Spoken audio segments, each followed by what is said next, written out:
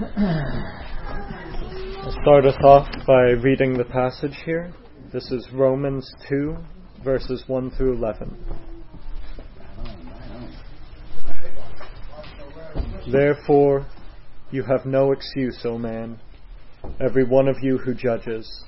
For in passing judgment on another, you condemn yourself, because you, the judge, practice the very same things. We know that the judgment of God rightly falls on those who practice such things. Do you suppose, O man, you who judge such things and yet do them yourselves, that you will escape the judgment of God? Or do you presume on the riches of his kindness and forbearance and patience, not knowing that God's kindness is meant to lead you to repentance? But because of your hard and impenitent heart, you are storing up wrath for yourself on the day of wrath, when God's righteous judgment will be revealed. He will render to each one according to his works. To those who by patience and well-doing seek for glory and honor and immortality, he will give eternal life. But for those who are self-seeking and do not obey the truth, but obey unrighteousness, there will be wrath and fury. There will be tribulation and distress for every human being who does evil, the Jew first and also the Greek. But glory and honor and peace for everyone who does good, the Jew first and also the Greek. For God shows no partiality. This text is concerned with judgment, and there's two judgments that this text is discussing. The holy, righteous judgment of God and the hypocritical judgment of man. Specifically, the judgment that the Jews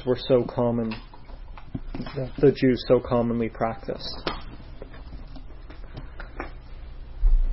But before we can fully unpack all of that, we have to understand that Romans is an argument, that each point it makes in every section is building off of previous points that are made and leading to further arguments. So we have to understand the background of this text to properly understand the text.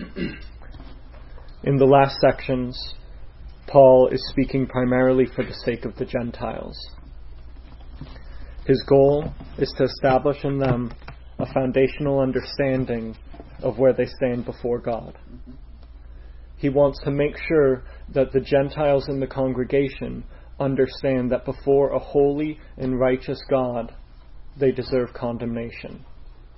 That even though they never received the laws or the prophets that Israel received, they are still accountable for their actions. And the accounting for their actions is that they have earned wrath.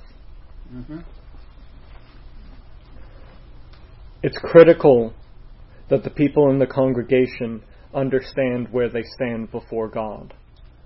It's critical that they understand that God has declared judgment against them, and that judgment is righteous and good. Without a proper understanding of God's judgment against you, you cannot understand your need for a Savior. And so that's what Paul's building to. He starts in Romans 1 with the Gentiles. He presents to them where they stand before God, and he argues that place is a place of judgment and wrath. Then he'll transition in Romans 2 and the beginning of Romans 3 to discuss the wrath that is awaiting for the Jews. And this is all building up to his presentation of salvation in Christ. The preaching of judgment is very important for believers and non-believers alike. This letter is a letter to believers. He starts this letter with judgment because it's so important to understanding the value of Christ. Without the preaching, the teaching, and the conversation about judgment, we can't understand why Christ is so precious. We can't understand what is special about his sacrifice. While in the world, we might be told to avoid the fire and brimstone preaching. People might scoff at that and shame that. And there is truth that we can go too far, that we can be inaccurate and unbiblical in our focus on preaching judgment. But we can also go too far the other way. I was listening to, I forget who it was talking about, and I mentioned him last week, the way Bill Maher was sort of celebrating the death of a well-known conservative/libertarian. And so I showed that to somebody else at work. And that person at work said something like, boy, I wish I could be there to watch him suffer at the end. And I said to himself, I think you just missed the whole point of what I was trying to show you. Yeah. I said, in fact, there'll be someone that's less of a jerk than you who might get to watch your suffering. And then maybe there'll be someone that's less of a jerk than him. So where do you want it to stop? Or where do you want it to begin? I mean, you don't get the right to watch someone. What about, you get to look out for you, man. There's suffering awaiting you, you unholy thing. We'll really see in this passage how the sinful heart loves to use the condemnation of others to puff itself up and to justify its own sin. It seems like the deception of, and I would call it the deception of the devil, is that this is all optional, and that people don't really realize their position before God outside of Christ. I mean, it's like, it's no big deal. We go to the beach, we have a good time. What's the big deal? But the fact is that, as you're saying, that mankind is under the wrath of God. You don't even know it. You don't even have any realization of that. Just the opposite of what these two guys said, and what Romans is teaching. I've been interested for a lot of years on these NDEs, they call near-death experiences. A lot of the books that have been written on this subject, people's claims of, what happens a moment after you die, or they're supposedly clinically dead for 45 minutes or 30 seconds or whatever, and they have these out-of-body experiences. Anyway, one of the ladies had concluded, I think she was like a sort of like a student or a teacher there's a society of NDE people, and says, the good news is that there's no judgment for what we do in this world. That God is nothing but love, and what you do in this world you get punished for, but you don't in the next. It was horrible. Oprah Winfrey. It was worse even. I mean, it was just right in the face of God. That's and that's not a God worthy of worship, because he's not just. True.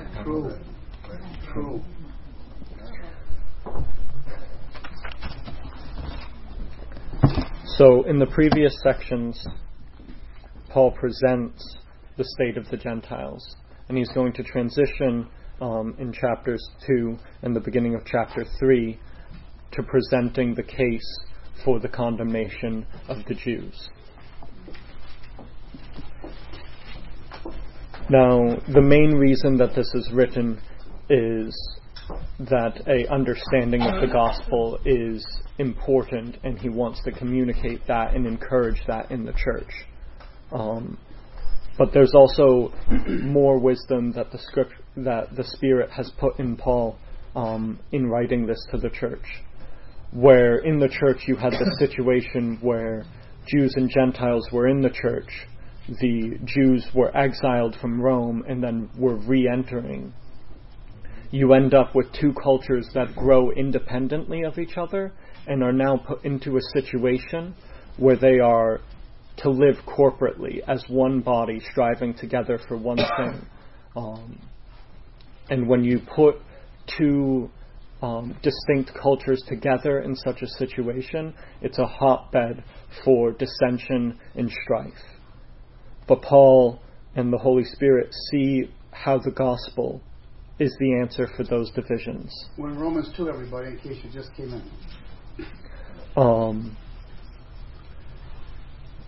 with a proper understanding of where we stand before God, before salvation in Christ, and after, that answers division and dissent that would form in the body.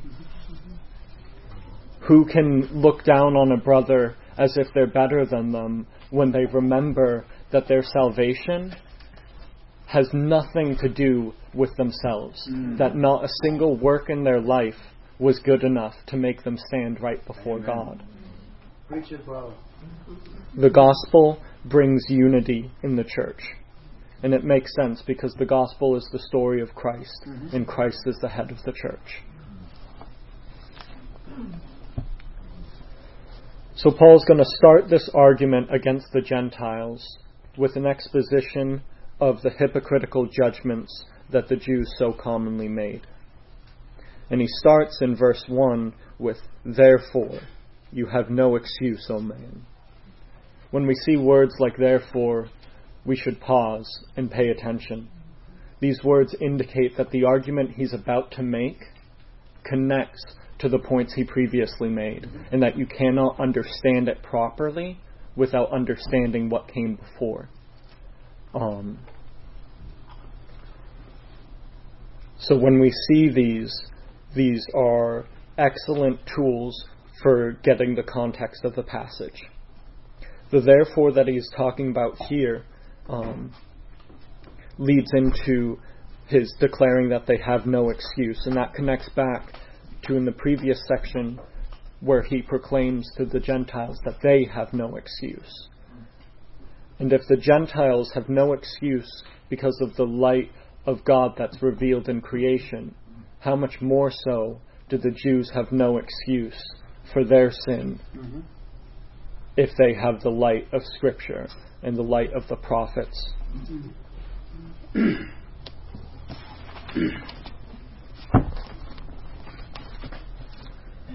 There's a reason why Paul starts his argument against the Jews with condemning their self-righteous judgments. He starts with it because he knows that up to this point, the teaching that he's given on the condemnation of the Gentiles sounds very much like the standard Jewish teaching of the day.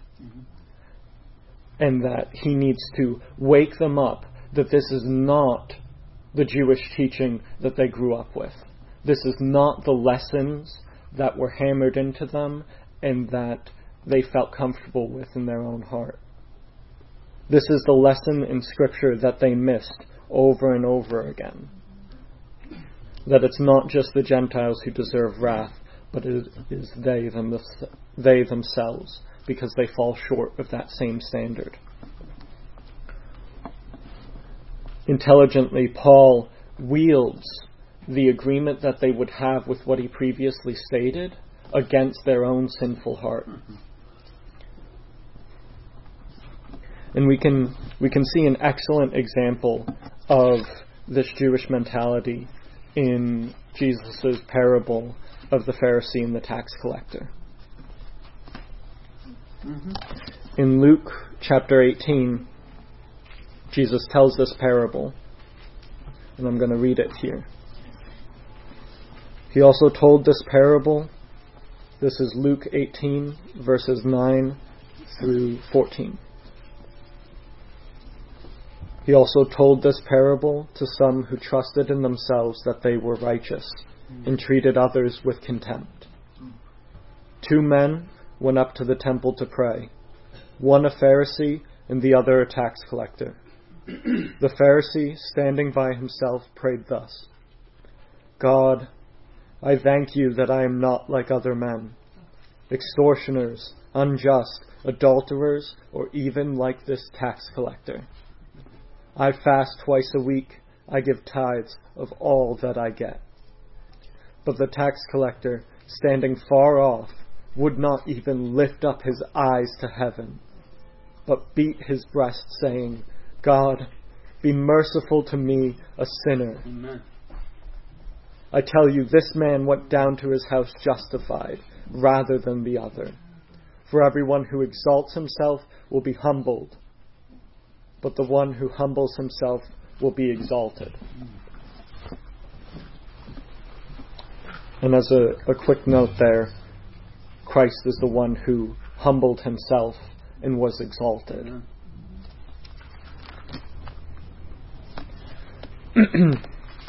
This is an excellent presentation of where the self-righteous judgments of the Jews went.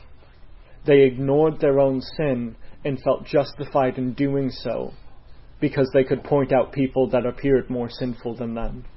People who, to them, seemed to have lost the favor of God, and that was obviously only because of their sinfulness, and that they themselves must not be sinful, for they have the favor of God.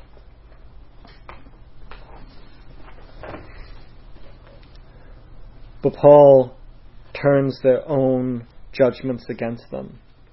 He shows how in passing judgment on another, they condemn themselves, because the standard they set, they fall short of. Because you, the judge, practice the same things. In the next verse, he tells them to agree with him, because he knows that they do. He says, we know. He's no longer speaking I or from himself to the congregation. He's speaking with the congregation that we know that the judgment of God rightly falls on those who do such things.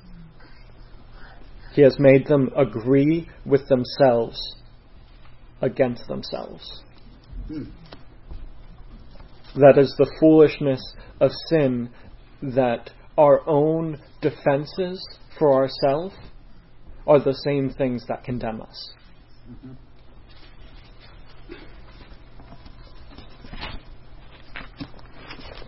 But Paul is aware here that they might feel that the laws and the prophets and the favor of God, the returns from exile, the conquering of other nations, are signs of their righteousness. He's aware that in their heart they're very tempted to take these things as a justification of themselves. So he prepares to answer that in verses 3 and 4. He says, "Do you suppose, O man, you who judge those who practice such things, and yet do them yourselves, that you will escape the judgment of God? Or do you presume on the riches of his kindness and forbearance and patience, not knowing that God's kindness is meant to lead you to repentance?"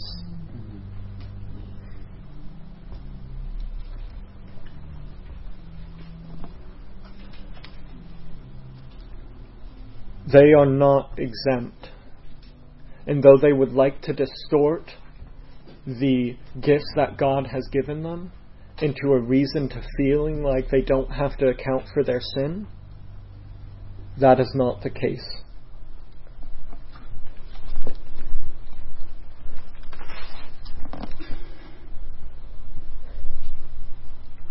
This is the truth that's apparent in Scripture, that they have fallen short and that they deserve wrath. But they take this truth and they ignore it. They miss this truth in Scripture, and they look at the law of God, and they look at the favor they've received, and they feel in themselves that they must not deserve judgment because God has dealt with them so kindly. Isn't it interesting that we see here? I love this text. So who cares what I love? But God's kindness is intended to lead you to repentance. His wrath doesn't lead to repentance. His threats of wrath don't lead to repentance. It is His kindness that leads to repentance. I just think, man, that just feeds me. Can you define that a little more, anybody? Kindness. How does that result in someone's repentance? What kind of kindness is referring to it? You seem to imply that it was patience, if I'm not mistaken, Justin, from something you just said. That God was kind toward them in the past. Is that what you were thinking? Yeah, so it's all sorts of things. So when you look at kindness, you get things like the law and the prophets. Mm-hmm. You get the return from exile. You get the conquering of other nations. Things like that are the kindness. The forbearance and the patience is God not dealing with them based on their sinfulness. Not blotting out the nation when it falls into iniquity. I don't know, maybe this applies, maybe it doesn't, but just this idea of like kindness and wrath, if you look at it like in the context of disciplining a child, like kindness and wrath in a vacuum kind of can look the same, right? Because it can look like physical discipline, but it's the heart of the thing, right? So like, hey man, I spank my kids, right? You can spank your kids out of wrath, you can spank your kids out of kindness, you know? And so sometimes it's the motive behind the act, so to speak, right? And so in the heart of this discipline, yeah, man, it's going to hurt, but it's because I'm being kind to you, and I'm saving you from future problems, you know? But at the beginning, if you have context, you don't understand what's happening, it just looks the same. Yeah. Is there another adjective for the word kindness? Does anybody have another word in their translation? King James says goodness. Anybody else? NIV? Or everybody's got either kindness or... Okay. I like the fact that God is the epitome of kindness. He is the epitome of righteousness, the epitome of goodness. And He's also the epitome of compassion. And patience and forbearance. Yeah. And He's showing this. And for those who repent, and for those who love Him.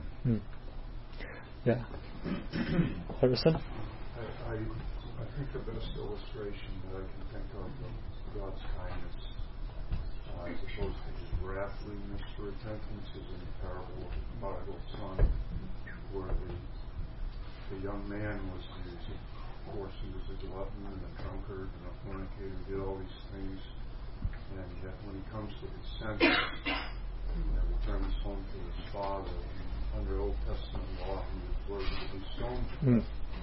Rather, the father runs to him and embraces him. And that Jesus shows us the heart of the Father. I think it's that causes us to really come to our senses. And like at the end of the parable of the Pharisee and the tax collector, when the son exalts himself, he goes out and he's humbled. And when he comes back and he humbles himself before his father, he says, give me, just the lowest position of a hired worker in the field.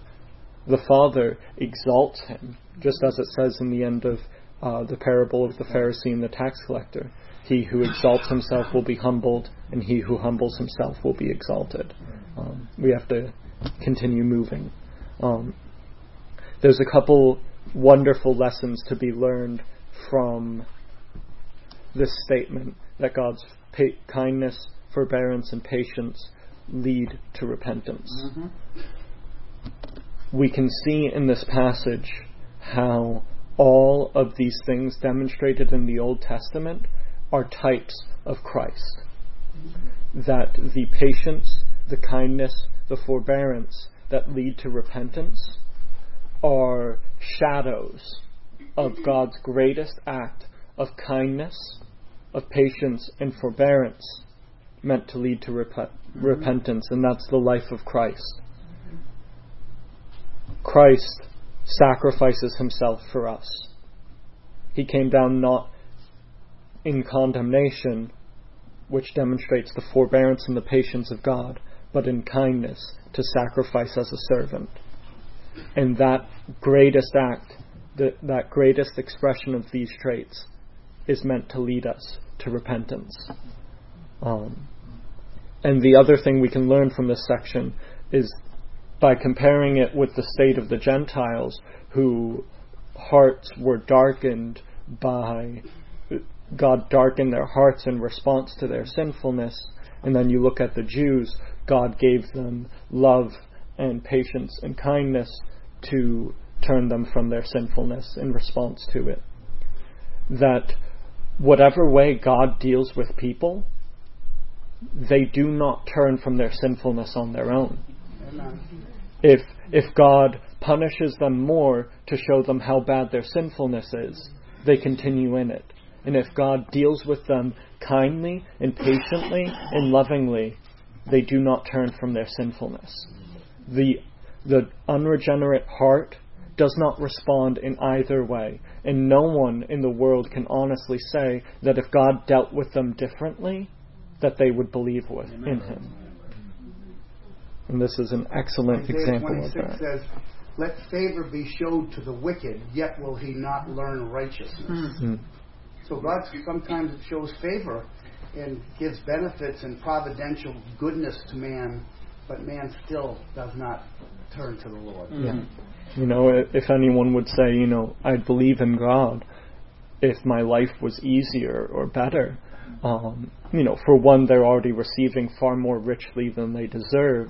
And for two, we get the example here that hundreds of years of grace and kindness did nothing to save the hearts of the Jews.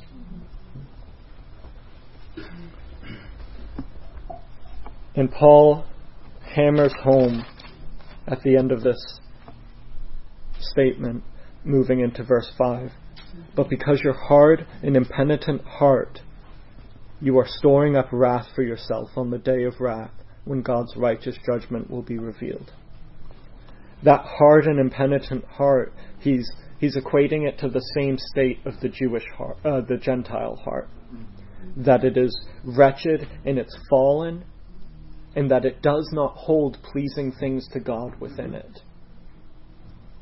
And this is a culture shock for a group of people who are used to being self-righteous, used to counting themselves as worthy of deserving God's favor, and of separate and better than the Gentile nations, when he presents, your heart is as bad as the Gentiles, and you, just like the Gentiles, are storing up wrath for yourself. But after Paul goes over the hypocritical judgment of the Jews, he wants to compare that insufficient and inconsistent judgment with God's righteous judgment. And so he presents in verses 6 through 11 God's righteous judgment. He shows how God's judgment is glorious comparatively to the Jews. Their judgment is inconsistent, it's biased, it's hypocritical. And any proper judgment is based on works. No judge condemns people based on their personality. No good judge. Any good judge punishes people based on the actions that they've committed. And God's judgment is just like that. It's consistent, it's reliable, it's according to works. As it says in verse 6, he will render to each one according to works. To those who by patience in well-doing seek for glory and honor and immortality, he will give eternal life. But for those who are self-seeking and do not obey the truth, but obey unrighteousness, there will be wrath and fury. There will be tribulation and distress for every human being who does evil, the Jew first and also the Greek, but glory and honor and peace for everyone who does good, the Jew first and also the Greek, for God shows no partiality.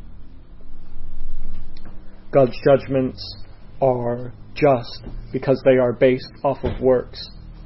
They reward everyone for their works, for every human being who does evil, the Jew first and also the Greek.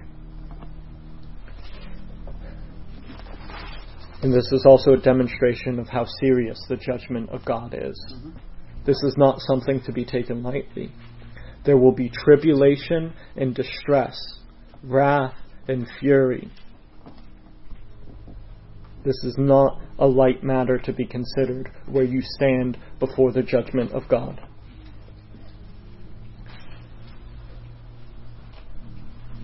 God is a consistent judge. He renders to each person the same way based on their works. He is not impartial. To the one who murders, he punishes just as the other one who murders.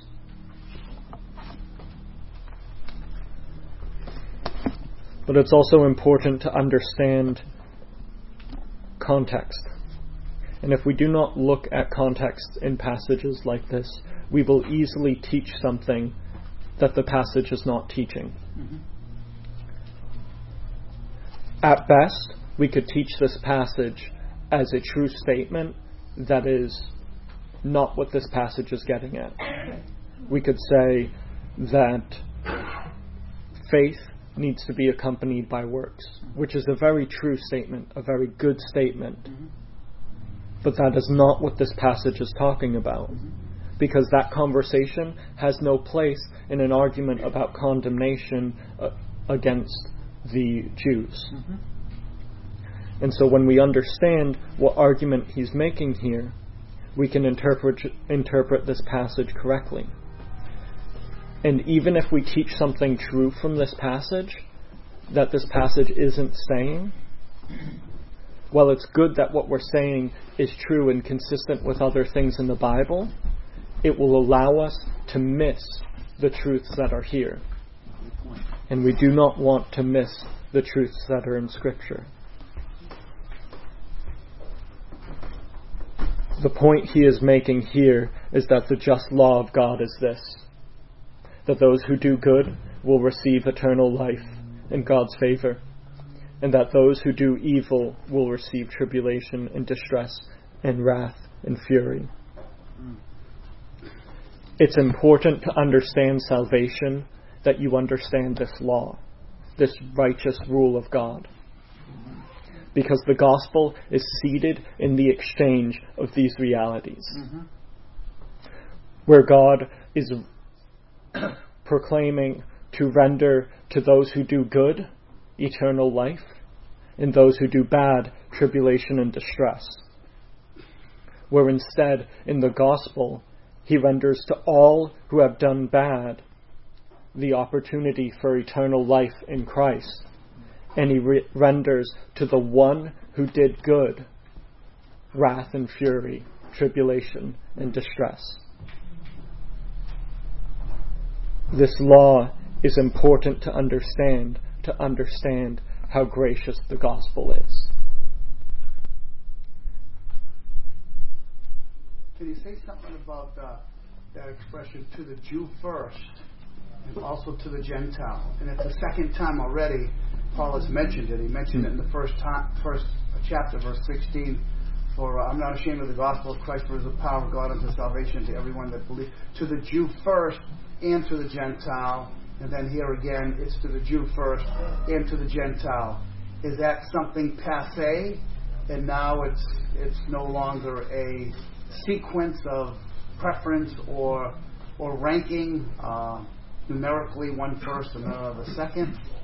How do you understand that? I couldn't really speak to it passing away, but he's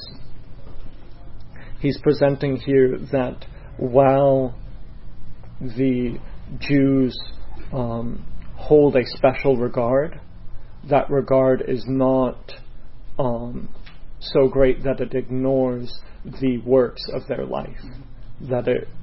He responds to the works of both the Jews and the Gentiles in response to the actions that they commit. I think also, in addition to what you just said, in answering Gary's question, I think that when we take a look at the Jews as being the nation of Israel being the chosen of God, and then to the Greeks who did follow, or to the Gentiles who also were reached out to, okay, then it is, and it continues on to the believers today. But the Gentiles were not the chosen nation, but they are the chosen people, which are believers. Does that sound right to you? Can I speculate a little bit? Yes, Brother Nelson. I haven't finished the study, but I've been studying because in the next few verses coming up past what Justin's doing, around verse 20 or so, 18 or 20 of chapter 2. This study fascinates me because Paul starts talking to the Jews saying, oh, well, what makes you a Jew? Because you're circumcised? That doesn't make you no more of a Jew than these Gentiles that haven't been circumcised. They're still, believe in Christ and have been saved through the same blood that you have. So these Gentiles that are saved are going to be the ones judging you, O Jew, who isn't saved and who's depending on, your Jewish heritage or whatever that you think makes you special. And so Paul's kind of saying, you think you're a Jew just because you've been born into it, but that's not what makes a Jew. And, in Galatians, Paul uses that line at the end, to the Israel of God. And then talks about, in Colossians, the circumcision of the heart. And also in Romans 2, he talks about the circumcision of the heart. And so it's fascinating to, what is a Jew then? Is a Jew, if the Israel of God are, believers, then we as believers, even though Gentiles, even Paul mentions in Romans 9, being grafted in, the Jews have been pulled out and we've been grafted into that Jewish heritage.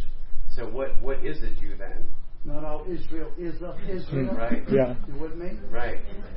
I think that when you start getting into this in Scripture, you can see how the Jewish nation, the Israelites, are a shadow of the true nation of God, the church of believers, and how in some passages it will be talked about as Jew, as in like the shadow, the Jewish nation, and then you get into verses like Jonathan was talking about, where it shows the true heart of what Jewishness is meant to point to. If you've been working at Pepsi for 10 years, and you walk into Pepsi with a Coca-Cola product, you should be immediately fired. If you're a new hire, okay.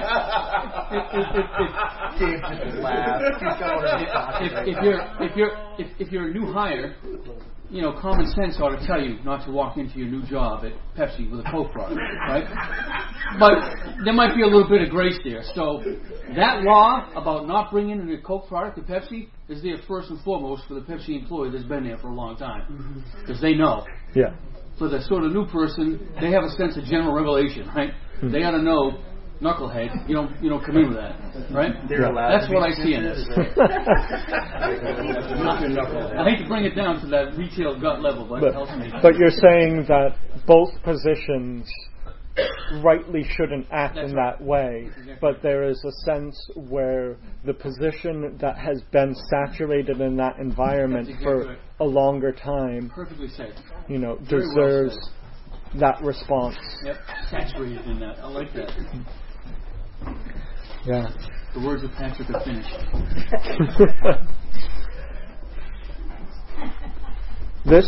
This law of God that Paul presents here is a depressing truth.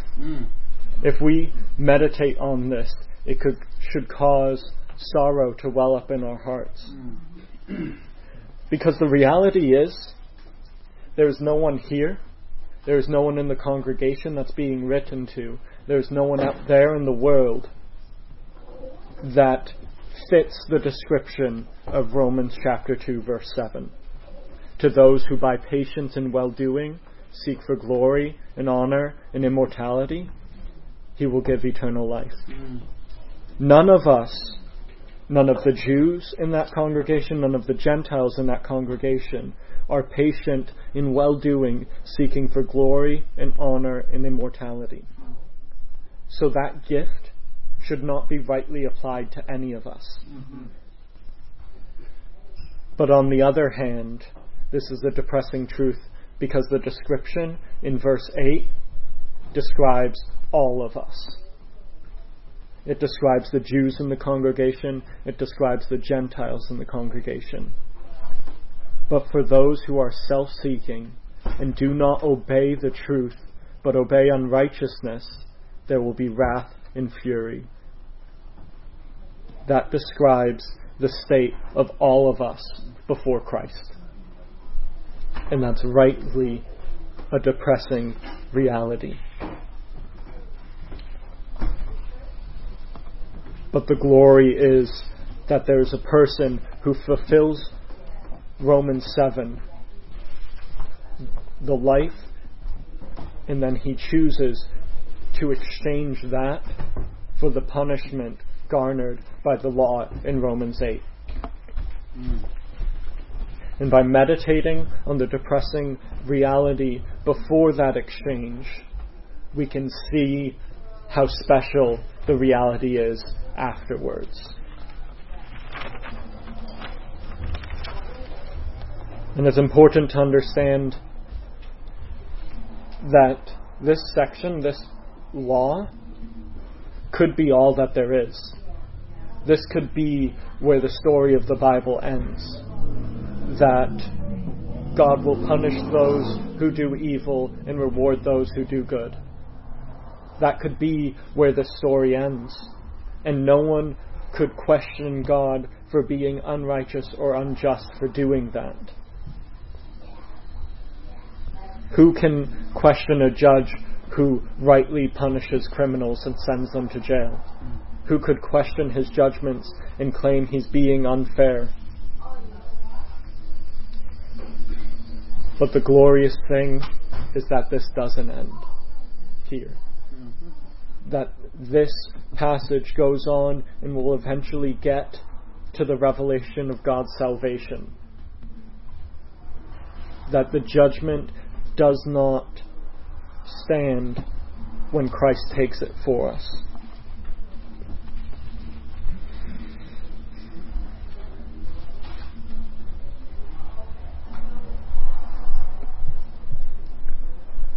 Paul will continue after this passage to present the condemnation for the Jews. He will demonstrate in various different ways how everything that they think, that every truth that they take to justify themselves is a perversion of the truth that God meant. And he presents all of this judgment to the Jews and the Gentiles in a loving way, because he longs to see them understand why Christ is precious. And we should learn from this example that we should present judgment, we should discuss judgment, and we should keep in mind where it leads. It leads to the glory of Christ. And it's necessary for every believer to understand and focus on these things. And it's necessary for unbelievers to realize where they're coming from, so that they can understand why they need a Savior. As a few points of application, be wary of teaching that is always pleasant and easy.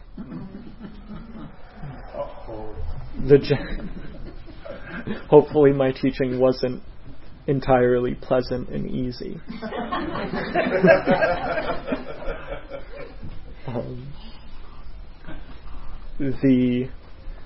The Jews were led astray by the desire in their heart to find teaching that sat well with them, that allowed them to ignore their sin and rest comfortable and easy at night.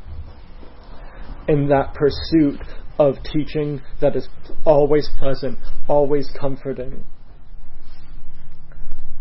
led them to ignore the same God that they claim to be worshiping. The God that gives them life every moment and sustains them. Be wary of teaching that is always pleasant and easy. Another point of application is that we should understand how the Bible talks about judgment, how the Bible wields judgment as a tool for God's glory, not for the glory of man, as our hearts would tempt us to do, not as a way of justifying ourselves, but of declaring the perfect holiness of God and of leading to a proper understanding of the riches of His love in salvation. We should judge like the Bible judges, with love leading to the salvation of the gospel. We should properly respond to God's kindness, patience, and forbearance. Those actions in our life are meant to lead us to repentance. The gospel and the kindness and the forbearance and patience expressed in it should encourage us in our hearts to repent from our sin and turn to God and follow Him more and more every day. We should meditate on these things because they lead to repentance. They lead to a greater love for God. Be sure to examine yourself, because your sin pushes you to ignore it. It will naturally avoid the hard truths. It is like a stream flowing down a mountain. It avoids the hard path and goes to the easy one. It does not take any effort to continue ignoring sin. You must examine yourself, because it takes every effort to face the truth of what lies in your heart, to uncover those realities. That is what the Jews fell prey to. They ignored the examination of themselves. They sought to judge other people, yet never judged themselves. And we should know these things and meditate on these things. That God's law is just and very serious. It condemns you, it condemns me, and it condemns the world. And that we are only saved by Christ. That we cannot fulfill the law by ourselves, by our own works. And we should keep this in mind when we strive to fight sin, because it is clear that none of us can fight sin well enough to fulfill the law.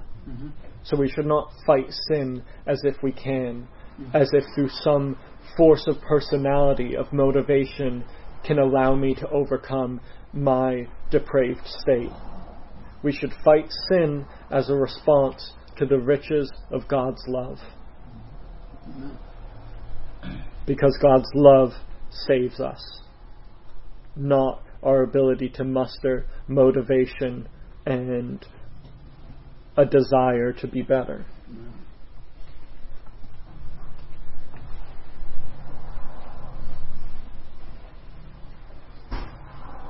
Meditate on these things, because they are good and they lead to an understanding of who Jesus is and what He has done for us. Does anyone have any questions? I don't have a question. It's just when you're talking about the kindness of God and the wrath of God, for people who know Christ, who have been born again, it's easier for us to repent and come to God because we know that He has kindness. But even sometimes when we sin, we expect wrath. You know, we don't expect the Father to come out and run and hug us. We're expecting wrath.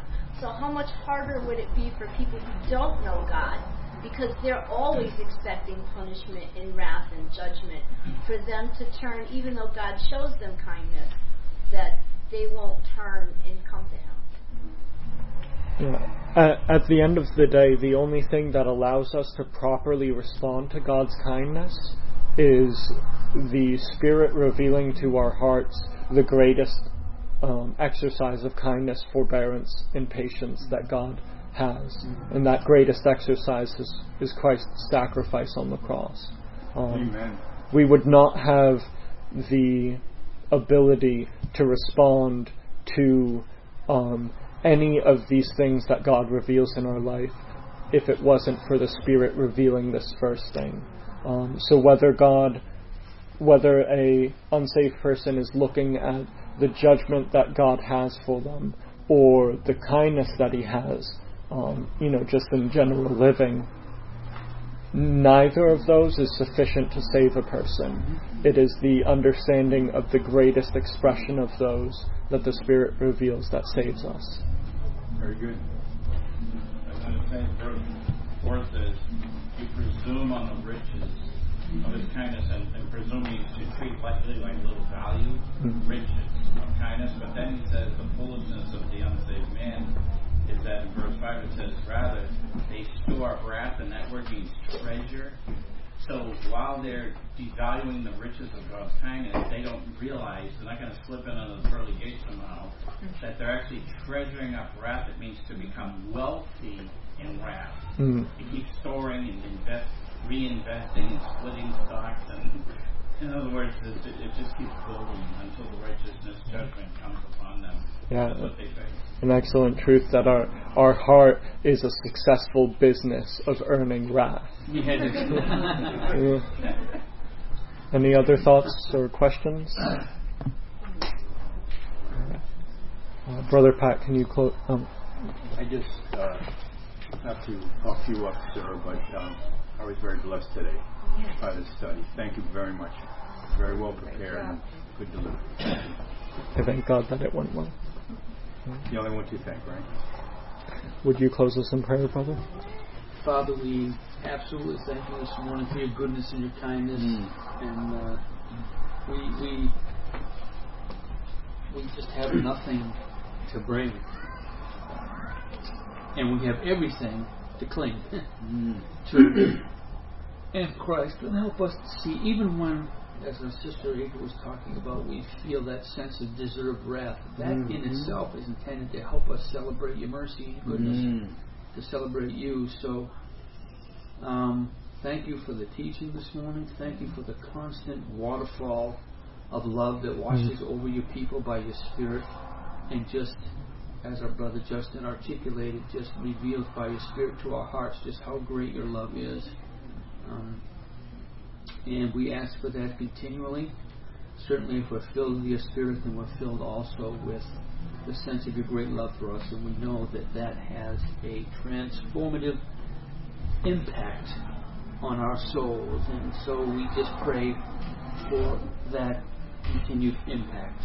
And bless us now as we go upstairs also to hear from the Word. Bless the preacher and the music and all the ministry of the Word and fellowship, so that Christ be exalted for your glory, through your Spirit. Amen. And be encouraged to study this